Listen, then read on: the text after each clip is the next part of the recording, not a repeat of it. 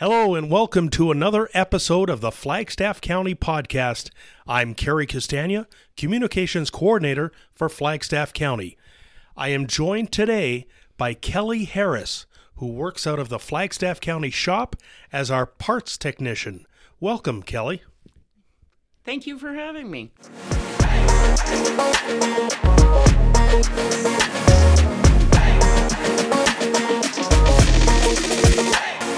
You're listening to the official podcast of Flagstaff County. First of all, Kelly, tell us a little bit about what you do as Flagstaff County's parts technician. I divvy out parts to the mechanics when they need stuff. I purchase parts. I keep the inventory as close as I can. That's pretty much it. Now, the reason I asked you to join me today is that there is a Russian cloak and some theater props that you made that are in the Royal Alberta Museum.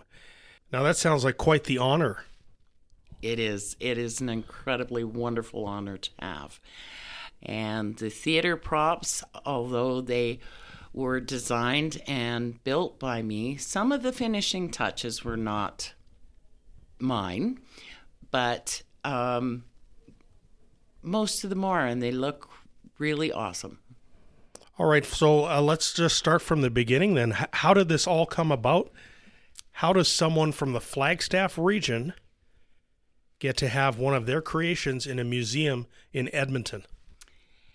Back in 1991, I had become so introverted that I had problems talking to people. So I decided that the best way to get around that was to get myself involved in something very public. So I got involved with the Czar Theatre. And it just went from there. It turned out that I'm pretty creative. Like, you live in Flagstaff. What part of Flagstaff? Actually, at the time, I was living in Amisk. Oh, okay. Okay, so that's halfway between here and Czar. Okay, makes sense. And you just dove right into it. Absolutely. So can you talk about what the display entails, first of all? Okay, the display itself I designed a Russian royal coronation cloak. It was based on the design that Tsar Nicholas wore when he was coronated in the early 1900s. I'm sorry, I've forgotten the year. But it was purple with a collar and lapels of white ermines. And it had on the back a large Russian,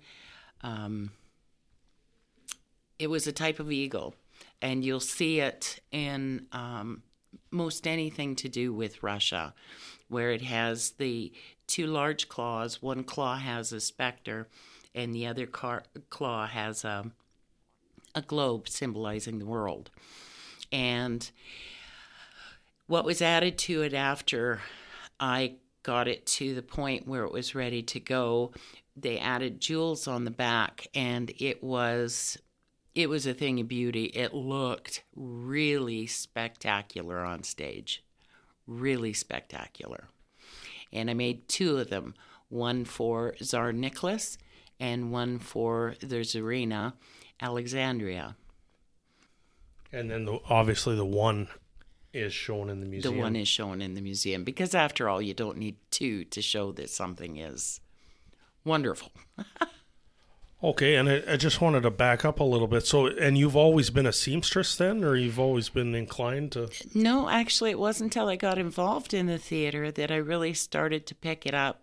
I mean, you take home ec in school, yeah. But being involved in the theater, it opens you up to coming up with ideas just off the top of your head to fit a situation.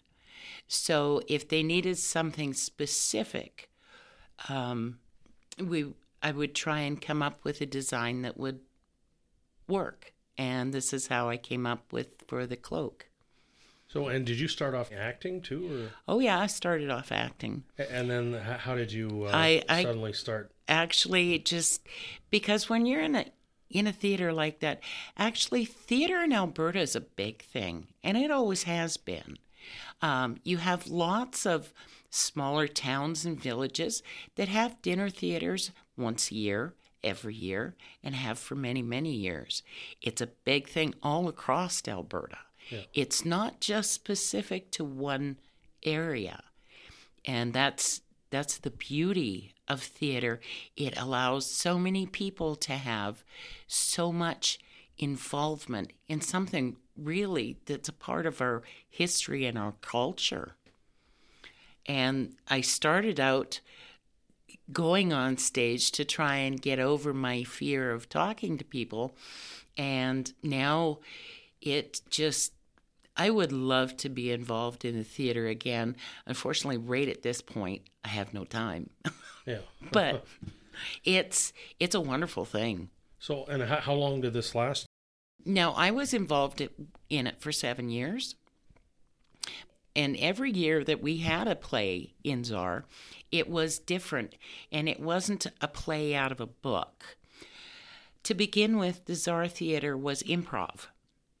And then over the course of time, a wonderful woman by the name of Marion Kelch became involved, and she started writing plays for them. And she would write the music as well. Actually, she has several tracks on Apple iTunes if you're interested in looking her up. So we've done more than just the Russell Royal Court. We've done one about socks, how socks get lost in the dryer, and you end up with mismatched socks, and toe field, a field of toes, We did one, the first one I was involved with was called White House on the Rideau. So if you could imagine Jackie Kennedy running our Canadian government during the time of Brian Mulroney. This is what we did. Just some of the weird things. It was pure comedy. It was, absolutely. But then, we have done some serious stuff as well. And I learned so much because Marion is a teacher, and she's just a natural born teacher. So a lot of the stuff that she did, you would just automatically learn from her because she was so good. So we did one about Glenn Gould. He's a very famous Canadian pianist. We did one about the Empress of Ireland, a big CP, I believe it was CP ship that ferried people from Europe to Canada and back, thousands of people. And it was 2 months before the start of the Second World War on one of the Great Lakes in a very bad fog. A Norwegian coal freighter T-boned the Empress, and it sank much faster than what the Titanic did, and many more people perished than what happened on the Titanic. But you hear about the Titanic, but you don't hear about the Empress. And it's just one of those things. The Titanic was much more famous. Okay, so it was the theater, or it was the Czar Theatre Guild out of Czar. Correct. And it was a thriving dinner theater. Absolutely. We had a packed house 3 nights every year. So, and when did it all end? Was it when your 7 years were up? Or? Actually, in... now I can't remember what date it was. We took the Fabergé's Fantasy, which is the one that has the Fabergé eggs and the Russian royal cloak. That was the name of the play. We took it to Edmonton. We at the Citadel Theatre, the McLab Theatre, precisely, and we did it there for 3 nights. I believe it was 1996, 1997, 96. And after that, I have no idea why. The Czar Theatre, well, in my own life, things changed, so I wouldn't have been able to do it anyway.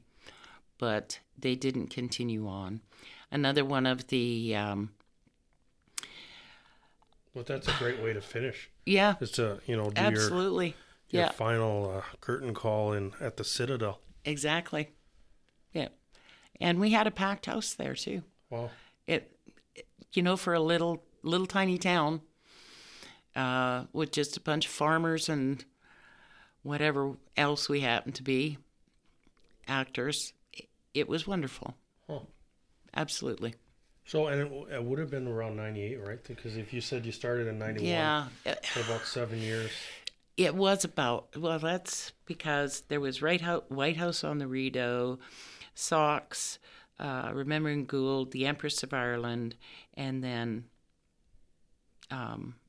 Fabergé's Fantasy for 2. So that's 6 years. And I'm pretty sure, 96, 97, somewhere in there. Oh, okay. Mm-hmm. So then, so you got kind of picked to do the costume creating, or actually, it's just something that's you just stepped up and had to do it. Well, yeah, no, because I had done some of the costuming before.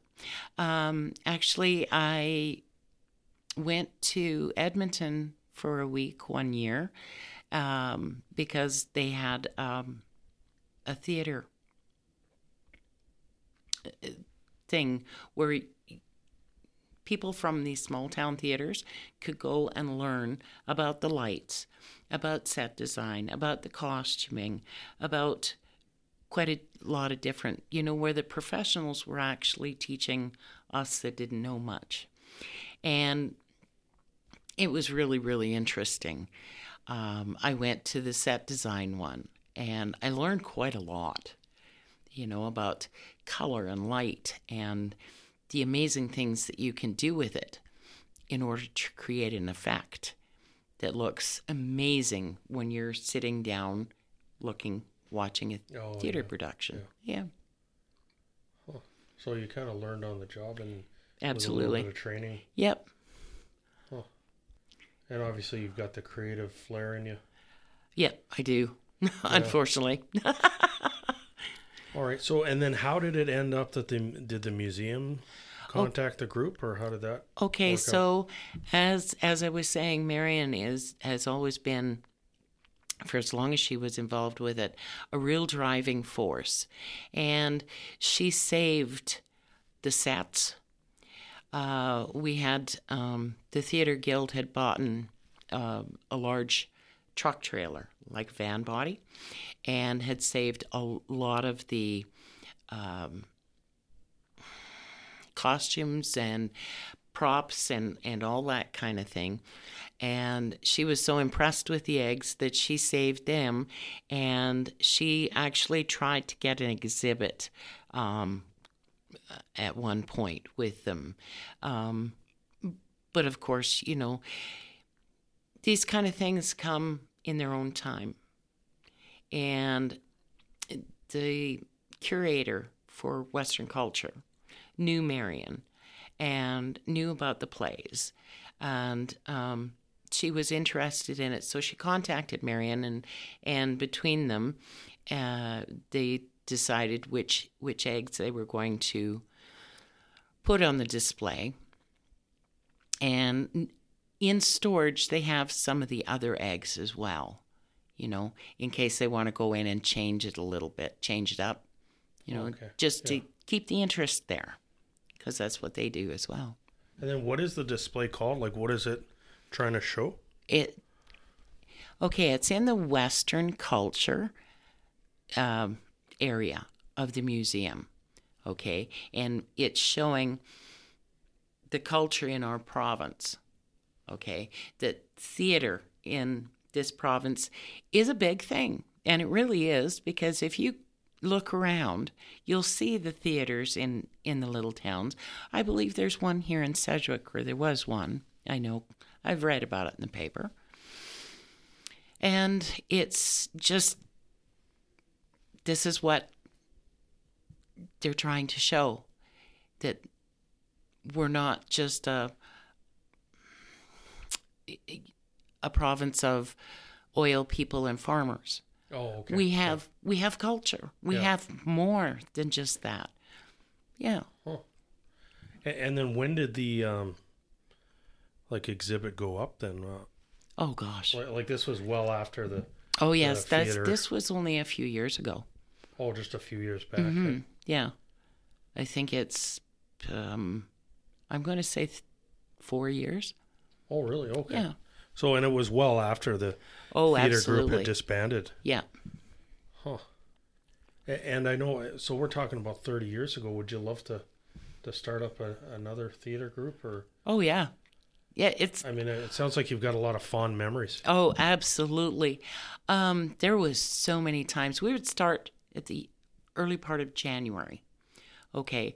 So, of course, between January and February, you get the worst weather of the province is during those months.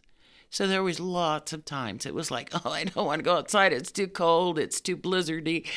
And every time, without fail, get out and go, because you have to. You know, when you say you're going to do something, you have to do it. Yeah, those people are relying on you. Exactly. So you get out, you go, and you come back and say, you know, the weather was really terrible, but I had the best night of my life. It's great. It absolutely is. And then you did quite a bit of acting then? Yeah, I did. I found that I prefer doing the costumes and the set design and that kind of thing. I'm okay on the stage. I can do it. And now I know I can do it. But I'd much rather be creative with building the stuff. Oh. So, and you think back to that decision you made to kind of get out of your shell. I guess it was all worth it. And then you discovered a hidden talent that you had. Absolutely. If I hadn't made that decision, my life would have been completely different. I never would have realized that I can do what I can do. So it's well worth it. I'd do it again in a heartbeat. That's very cool. And you've kept up being a seamstress. You're still sewing for people and family. And actually, I gave up sewing for people years ago. I got really burnt out. I do it now because I love it. It's it gives me a peace that nothing else does, just to be that creative.